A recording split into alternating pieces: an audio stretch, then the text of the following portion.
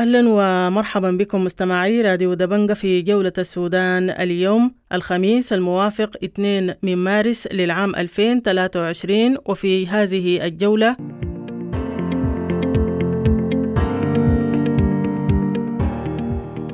اعتقال محمد جبارة سكرتير لجنة التغيير والخدمات بمنطقة أبو صارة من داخل محكمة دلقو بالولاية الشمالية.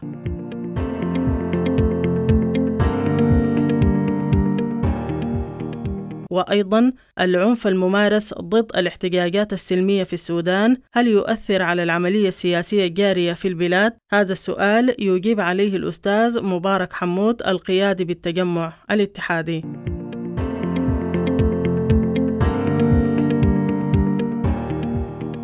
وأيضا انطلاق ورشة حل قضايا شرق السودان بمشاركة وفدين، الأول برئاسة سيد محمد الأمين ترك والآخر برئاسة الأمين داود، بمشاركة واسعة للإدارات الأهلية والقبلية والسياسية بشرق السودان.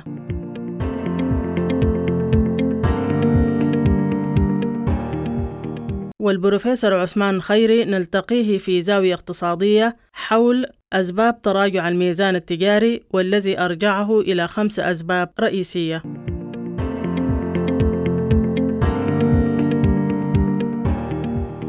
وأيضا جانب من حديث السيد صديق الصادق المهدي القيادي بالحرية والتغيير في افتتاح الورشة الاقتصادية التي نظمتها اللجنة الاقتصادية بالحرية والتغيير المركزية.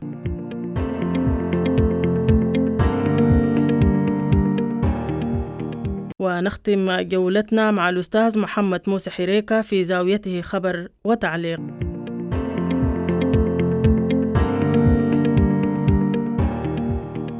كالعادة نبدأ بعناوين الأخبار. أحييكم أعزائي المستمعين وأقدم لكم فيما يلي موجز بأهم عناوين الأخبار ليوم الخميس الموافق 2 مارس 2023. البرهان يكشف عن مؤشرات إيجابية بقرب التوصل إلى توافق وتشكيل حكومة مدنية ويرحب بالمبادرة المصرية. رئيس مجلس السيادة يدعو لمشاركة بقية القوى في العملية السياسية ويكشف عن جهود للمؤسسة العسكرية لإقناع الممانعين. الحرية والتغيير بطء العملية السياسية سيؤدي إلى تصاعد العنف ضد الثوار والمتظاهرين. عمار حمودة المتحدث الرسمي للحرية والتغيير في الخارج: العنف والقتل الممنهج للثوار يهدد العملية السياسية. لجنة أطباء السودان المركزية تعلن رصد 71 حالة إصابة في مليونية 28 فبراير ومقتل متظاهر والعودة لاستخدام الرصاص والأوبلين. العجز في الميزان التجاري يقفز إلى أكثر من 6.7 مليار دولار لأول مرة منذ 10 سنوات. الدكتور صدقي كابلو: الارتفاع الكبير لعجز الميزان التجاري أدى إلى الفراغ الحكومي وانخفاض إنتاج البترول وتهريب الذهب. الدكتور صدقي كابلو يؤكد ضرورة إسقاط الانقلاب من أجل إجراء الإصلاح الاقتصادي المنشود. لاجئون سودانيون في شرق تشاد يطالبون بتعمير مناطقهم وتوفير الخدمات من أجل عودتهم طوعا إلى البلاد. عجز حاد في إيرادات وزارة المالية للشهر الثاني على التوالي بعد اعتماد موازنة العام 2023 يؤدي إلى عدم توفر رواتب الموظفين لشهر فبراير حتى الآن. ارتفاع حالات الإصابة بحمى الضنك في الخرطوم إلى 949 حالة اشتباه، من بينها 457 حالة موجبة مع تسجيل حالتي وفاة. الشرطة تعتقل سكرتير لجنة التغيير والخدمات بمنطقة أبو صارة في محلية دلقو بالشمالية من داخل المحكمة. وزير الخارجية المكلف يتهم أمريكا بمساندة من بريطانيا وفرنسا ترفض رفع عقوبات مجلس الأمن الدولي المفروض على السودان. المحكمة ترفض طلب نقابة الصحفيين السودانيين بتصوير جلسة محاكمة الصحفي عبد الرحمن العاجب في بلاغ وزارة التعدين بغرض التوثيق. انطلاق فعاليات الورشة الاقتصادية لقوى الحرية والتغيير من أجل مناقشة الرؤية الاقتصادية والاتفاق على أولويات الفترة الانتقالية. انطلاق فعاليات الورشة التحضيرية للحل الشامل في شرق السودان بحضور أطراف سياسية ومكونات اجتماعية وبتسهيل من منظمة بروميشن الفرنسية. الصحفي والمحلل السياسي أشرف عبد العزيز: ارتفاع نسبة الجرائم والانتهاكات بشكل كبير في دارفور، وانقلاب البرهان لا يحفز المجتمع الدولي برفع العقوبات عن السودان. رئيس كتلة النازحين واللاجئين بقريضة جنوب دارفور يؤكد عدم عودة النازحين واللاجئين إلى قراهم، ويؤكد تردي الأوضاع الأمنية والإنسانية بالمعسكرات. أكثر من 400 أسرة تعيش أوضاعا إنسانية سيئة بعد الحريق الهائل الذي شب في مركز إيواء للنازحين بالجنينة خلال الأسبوع الجاري. الهيئة النقابية لأطباء ولاية غرب دارفور تعلن الدخول في إضراب مفتوح عن الحالات الباردة ابتداء من السبت المقبل. إصابة مواطن بطلق ناري أثناء عودته من سرف عمرة إلى قرية مليسا بولاية شمال دارفور. لجنة المعلمين بالجزيرة تشرع في تحريك إجراءات قانونية ضد الأمين العام لحكومة الولاية بسبب توجيه إساءات للمعلمين أثناء وقفتهم الاحتجاجية. إلى اللقاء.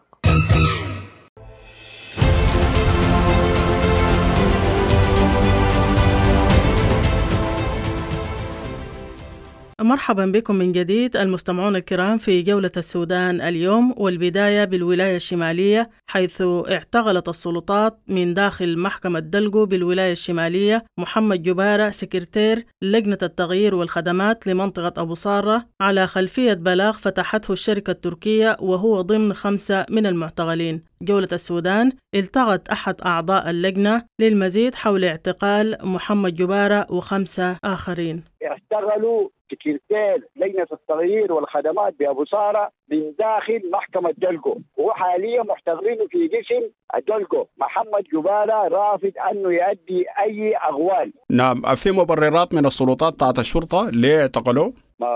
جاء البلاغ اللي عملوه الشركه التركيه ضد ال5 شباب من ابصار. الليله كنا ماشيين عشان نحدد الجلسه حقتنا في الشركه التركيه، لانها هي ما نفذت القرار 28 لسنه 2020 الغادي بترحيل احواض السيانيت ومخزن السيانيت للبعد القانوني والامن. وحش حاليا طلبنا اختلف انه الشركه ذاتها ترحل من ابصار من المنطقه كافه. ايوه، شركات الموديل يرحلوا من منطقتنا، ده شرطنا الجديد ودي قضيتنا الجديده اللي حنتبناها. اشتغلوا من داخل المحكمه وهو ماشي يعمل اجراءات قانونيه ضد الشركه التركيه. ما في اي مبررات، ما في اي توضيح من قبل الشرطه. ما في اي توضيح. وحسي حاليا الالاف من الشباب متجمعين امام القسم. كلنا اغتصابنا هنا في دلقو. نعم، حتحولوا الاعتصام بتاعكم لدلقو؟ ايوه. طيب يعني الخطوه دي بتمثل لكم شنو؟ يعني انه يجي يعتقلوا زول من داخل المحكمه. او البدايه نحن بنشوفها يعني حاجه ما احترمونا وما في احترام حتى لشنو لمحكمه دلقو. انا تشتغل لك زول من داخل المبنى بتاع المحكمه، ونحن بنشوفه ده استعمار جديد، استعمار تركي جديد. يعني المتوقع شنو؟ هل متوقع انه يطلقوا سراحه السكرتير؟ انه يطلقوا سراحه. نحن كمان نؤمن بالغداء السوداني ومحكمتنا امامهم، وعندنا وقفه امام السفاره القطريه زي ما كلمتك يوم 9/3، والجلسه حقتنا ذاتها في المحكمه حتكون يوم 9/3. حكم الغداء عندنا نؤمن به، والرساله اللي حنوصلها للسفير القطري في نفس اليوم اللي هو يوم 9/3. نعم. طيب الاجراءات اللي كنتوا دارين يعني تعملوا الليله كان شنو في المحكمه؟ التكمله للدعوه. كانوا طالبين مننا نجيب الإفادة والهناية بتاعه تقرير المساح من المحلية، استلمناه امبارح والليلة المفروض نسلمه للقاضي عشان نحدد الجلسة. المستشار بتاعنا عبد الماجد كان طلب انه الجلسة تكون يوم 9/3. في اللحظة دي ونحن شغالين الإجراءات المكتبية دي في المحكمة، جاءت المباحث اشتغلوا السكرتير بتاعنا.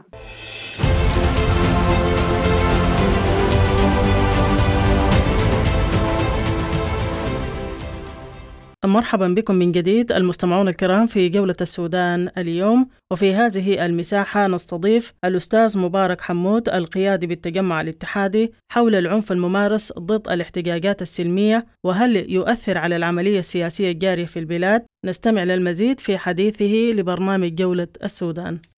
بالنسبة للعنف الممارس ضد الاحتجاجات السلمية في السودان هو سمة مستمرة منذ انقلاب 25 أكتوبر، واعتقد ان الايقاف هذا العنف لابد من اعاده إصلاح هذه الأجهزة الأمنية وإعادة إصلاح عقيدة التي فسدت بسبب الدكتاتورية المتطاولة لمدة 30 عاما. فأعتقد أن لابد من الوصول للعملية السياسية لنهاياتها وتشكيل حكومة مدنية ذات مصداقية كي تستطيع أن تبادر بتشريعات وبإصلاحات قانونية لازمة لإيقاف هذا العنف ضد المواكب السلمية في السودان. أعتقد أن استمرار حكومة الأمر الواقع سيؤدي إلى مزيد من العنف في كل الفعاليات الثورية وفي كل أطراف ومدن وقرى السودان. فأعتقد أن مسألة استمرار العنف مرهونة أيضا بإنهاء الفراغ السياسي الآن فيما يتعلق بالحكومة التنفيذية. تأثيره على العملية السياسية، أعتقد أن العملية السياسية الآن من أوجب واجباتها أن تصل إلى نهاياتها، أن يتم توقيع اتفاق نهائي وأن تشكل حكومة مدنية كي يتم إيقاف هذا العنف. أعتقد أن التطويل والتأخير في تشكيل هذه الحكومة في الوصول لاتفاق نهائي ربما سيؤدي لمزيد من العنف ولتصاعد هذا العنف ضد المتظاهرين السلميين.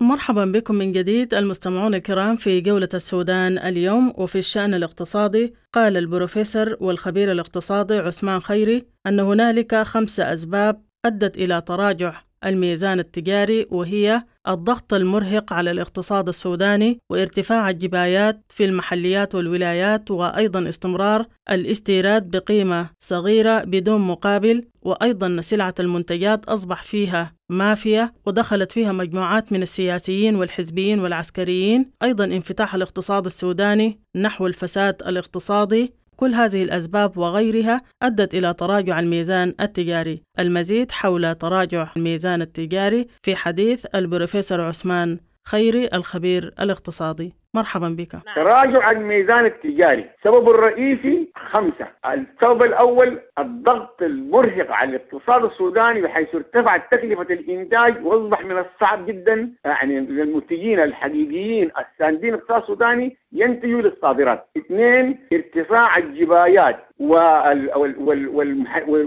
من المحليات والحكومة وغير الحكومة بالمستوى الثاني في المحليات والولايات أدى إلى عرقلة مسيرة الصادرات وسلسلة الصادرات. السبب الثالث الاستمرار الاستيراد بقيمة صفرية بدون مقابل وتشجيعه حتى تستدر الحكومة الدخل المهول من الجمارك. السبب الرابع أنه السلع المنتجات السودانية نفسها أصبحت فيها مافيا ودخل فيها مجموعات من السياسيين والحزبيين والعسكريين، وأصبح الصادرات والاقتصاد السوداني ذاته هو عبارة عن مرتع لهذه المافيا وليس اقتصاد عادي. السبب الرئيسي الآخر هو مسألة انفتاح الاقتصاد السوداني في نحو الفساد في التصدير والاستيراد والتهريب والاقتصاد الأسود ودخول الاقتصاد التجريمي والجريمة داخل الاقتصاد بالجريمة المنظمة والمخدرات، وأصبحت كلها اقتصاد مزدوج، اقتصاد الرمادي والأسود والاقتصاد السوق الأسود والاقتصاد العالي كلهم أصبحوا عبارة عن كتلة واحدة تسمى اقتصاد السودان للأسف الشديد. يبقى إذا نلخص ونقول أنه سيظل عجز الميزان التجاري متراجع ومتفاقم، وسيظل هو الدينامو المحرك والمفاعل النووي الذي يولد التضخم التجاري ما لم تلتفت الدولة والمواطنين والدول الأخرى تساعد السودان في استجلاب استثمارات وشراكات ذكية حقيقية حتى نرفع بالإنتاج والإنتاجية للصادرات، ونرفع الثقل عن كاهل القطاع الصناعي الذي أصبح متوقفا تماما في السودان الآن بسبب الجبايات والضرائب وارتفاع تكلفة المستوردات والمدخلات الصناعية. وأيضا الاقتصاد الزراعي اللي هو عماد الاقتصاد الآن هو جل متطلباته من سماد وكيماويات وبذور محسنة ومكافحة حشرات ومضادات حشرات كلها بتأتي من الخارج وبأسعار ما مجزية بالنسبة للصادرات، وأصبح إذن القطاع الزراعي يعني معاجز عن إنتاج صادرات قابلة للتصدير، والقطاع الصناعي الآن معطل تماما عن إنتاج سلع ومنتجات قابلة للتصدير. سيظل الميزان التجاري بهذه الصورة ما لم يلتفت الناس في تخطيط استراتيجي حقيقي وتخطيط إسعافي وميادة إسعافية وعمل دؤوب وقيام حكومة مسؤولة، وهو الشيء المفقود الآن في السودان قيام حكومة شرعية وقيام حكومة مشرعنة بتشريع وبجهاز تشريعي حتى يستطيع أن يستدر مداخيل من الخارج، يستدر ديون وشراكات زيها، لأنه بالقانون وبالدستور معروف طبعا أنه لا يمكن الدولة تمنح السودان قروض وتعطيها منح أو ودائع استثمارية دون أن يكون هناك حكومة مشروعة وزير مالية مؤدي قسم أمام برلمان.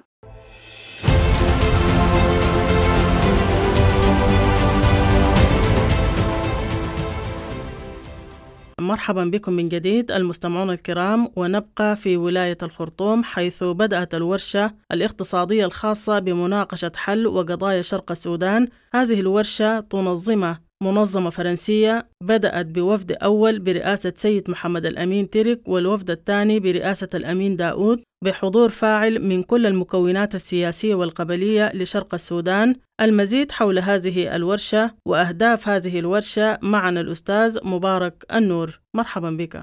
الورشة في الخرطوم برعاية منظمة فرنسية تيمبر ميديشن برئاسة ترك، والوفد الأول والوفد الثاني برئاسة الأمين داود.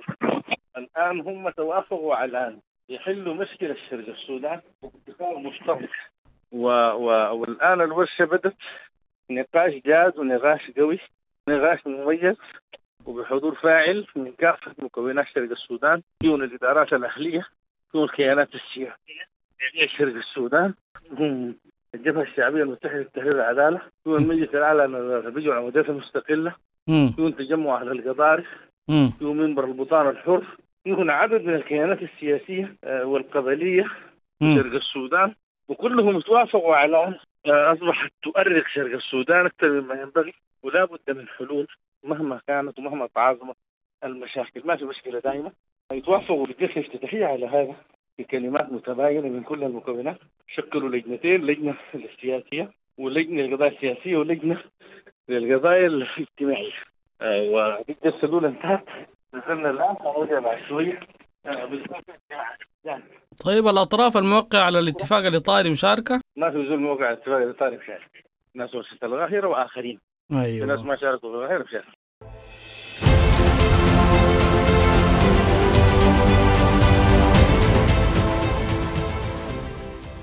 مرحبا بكم من جديد المستمعون الكرام في جولة السودان اليوم، والآن نستمع إلى كلمة السيد صديق الصادق المهدي القيادي بالحرية والتغيير في الورشة الاقتصادية التي نظمتها اللجنة الاقتصادية للحرية والتغيير المركزية. النقطة الأولى أبدأ بمشكلة الاقتصاد السوداني ومشكلة وأزمة المعيشة.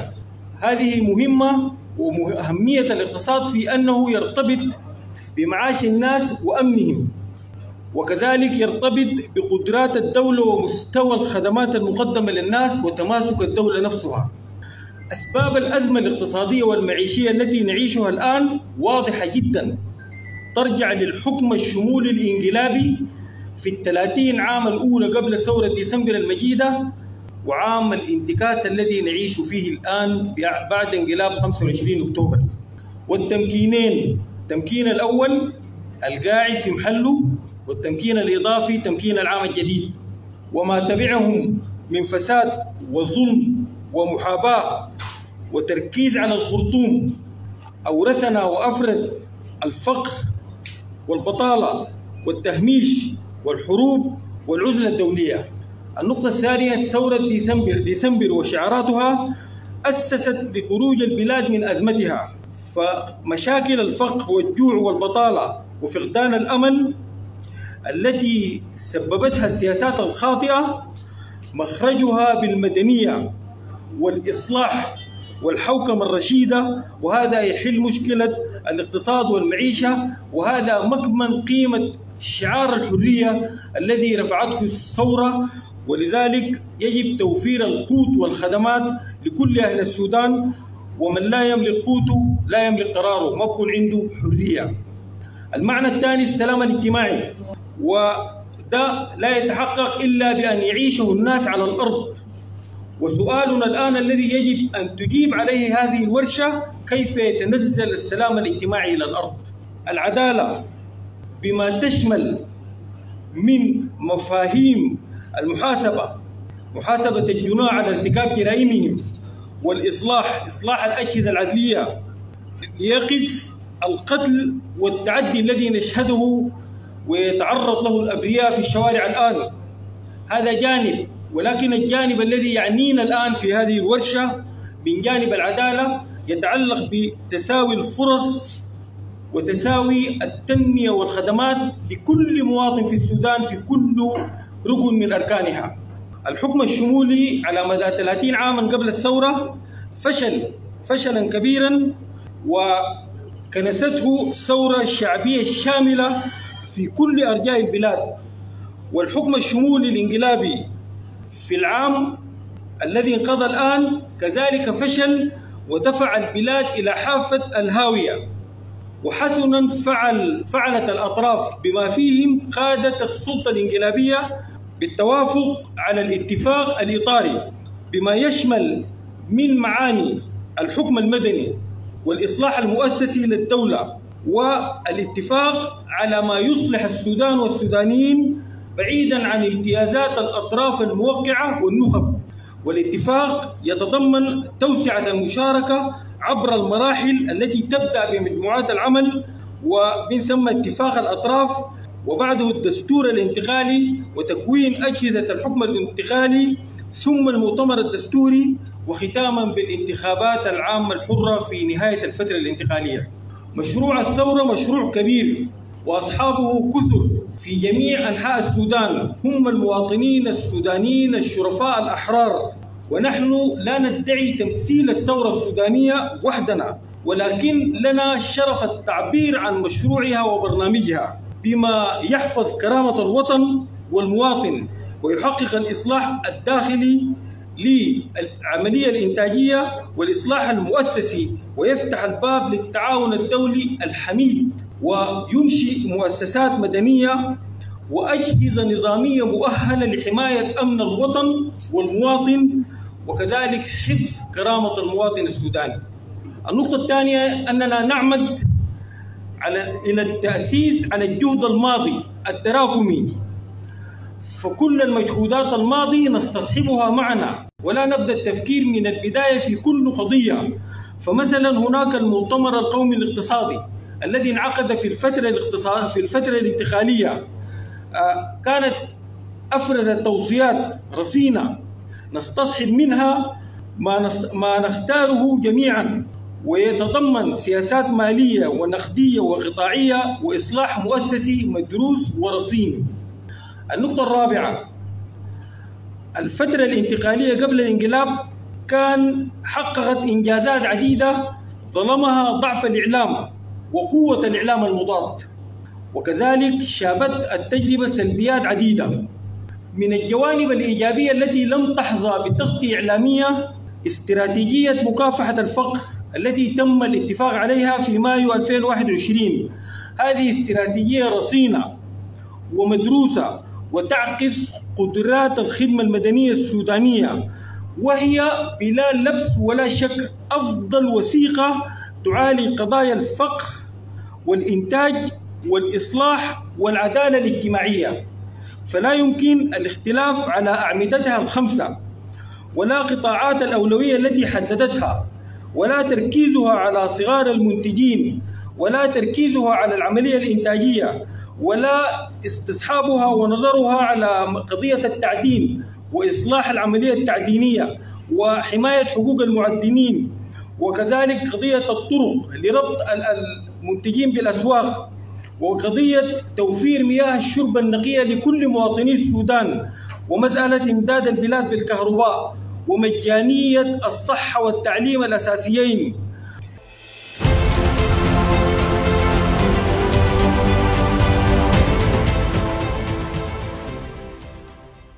ونختم مع جولة السودان اليوم مع الأستاذ الصحفي محمد موسى حريكة، والذي عودنا دائما أن يطول علينا في زاويته خبر وتعليق. مرحبا بك أستاذ محمد موسى، وماذا لديك في زاوية اليوم؟ في زاوية اليوم، وما زال مسلسل القتل مستمرا. يوم الثلاثاء 28 فبراير اغتالت الشرطة السودانية الشهيد إبراهيم مجذوب، والذي يبلغ من العمر 16 عاما، في شرق الخرطوم، ولتصعد روحه الطاهرة لتنضم لبقية كواكب شهداء الحرية.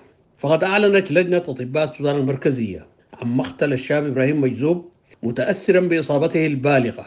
هذا وقد قتل الشاب إبراهيم بطلقات مباشرة أطلقها عليه أحد ضباط الشرطة ومن مسافة قريبة، وبذا فقد بلغ عدد شهداء الثورة السودانية ومنذ انقلاب البرهان المشؤوم في 25 أكتوبر 2021 125 شهيدا. طبعا ده عدد الجرحى والإعاقات الدائمة التي من الصعب إحصائها. بالرجوع لبيان الشرطة السودانية واللي صدر عن هذا الحدث، هذا البيان وجد استهجان من كافة أطياف الشعب السوداني. اتسم البيان بالبرود والأكاذيب، وهو يتهم الثوار بأنهم هم مصدر للعنف، ويصور أن ما حدث مجرد رد فعل من الشرطة تجاه عنف الثوار، وهذا طبعا ما تكذبه كل الوقائع منذ 25 أكتوبر 2021، وذلك العنف المستمر تجاه الثوار الذين يطلبون حق الحرية. البيان يخلو من أي حس إنساني ودون إشارة إنسانية لهذا الشهيد، والذي هو طفل في الواقع يبلغ من العمر 16 عاما.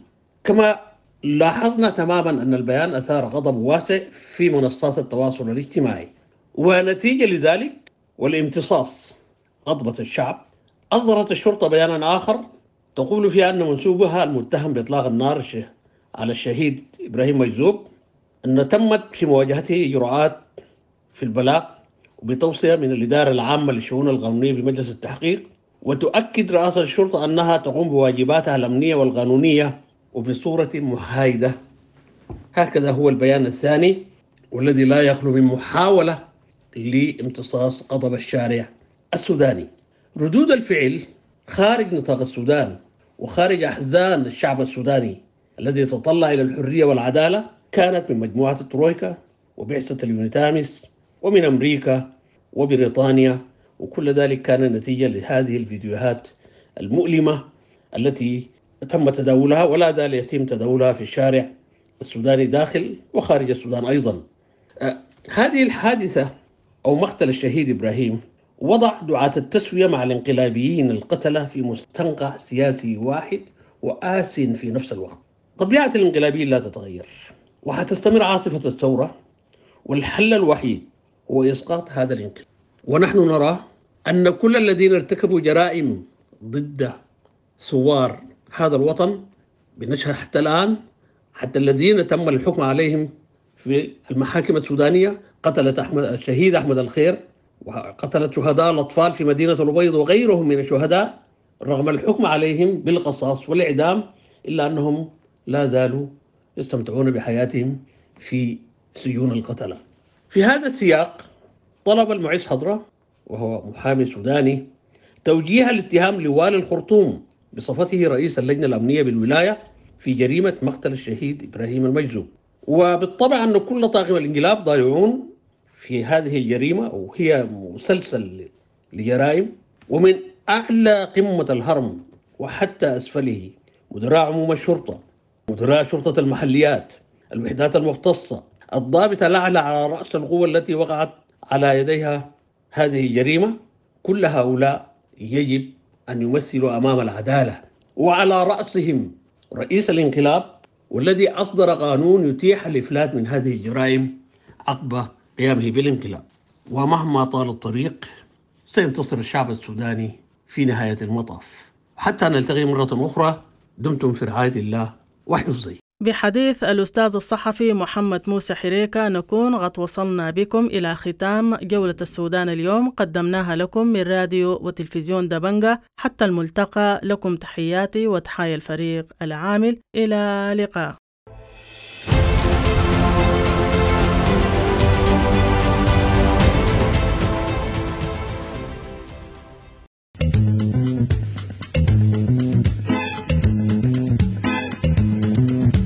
راديو دبنقا، راديو دبنقا، راديو دبنقا، راديو دبنقا.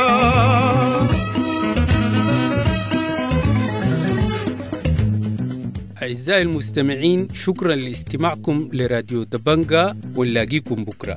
دمتم بألف خير وإلى اللقاء.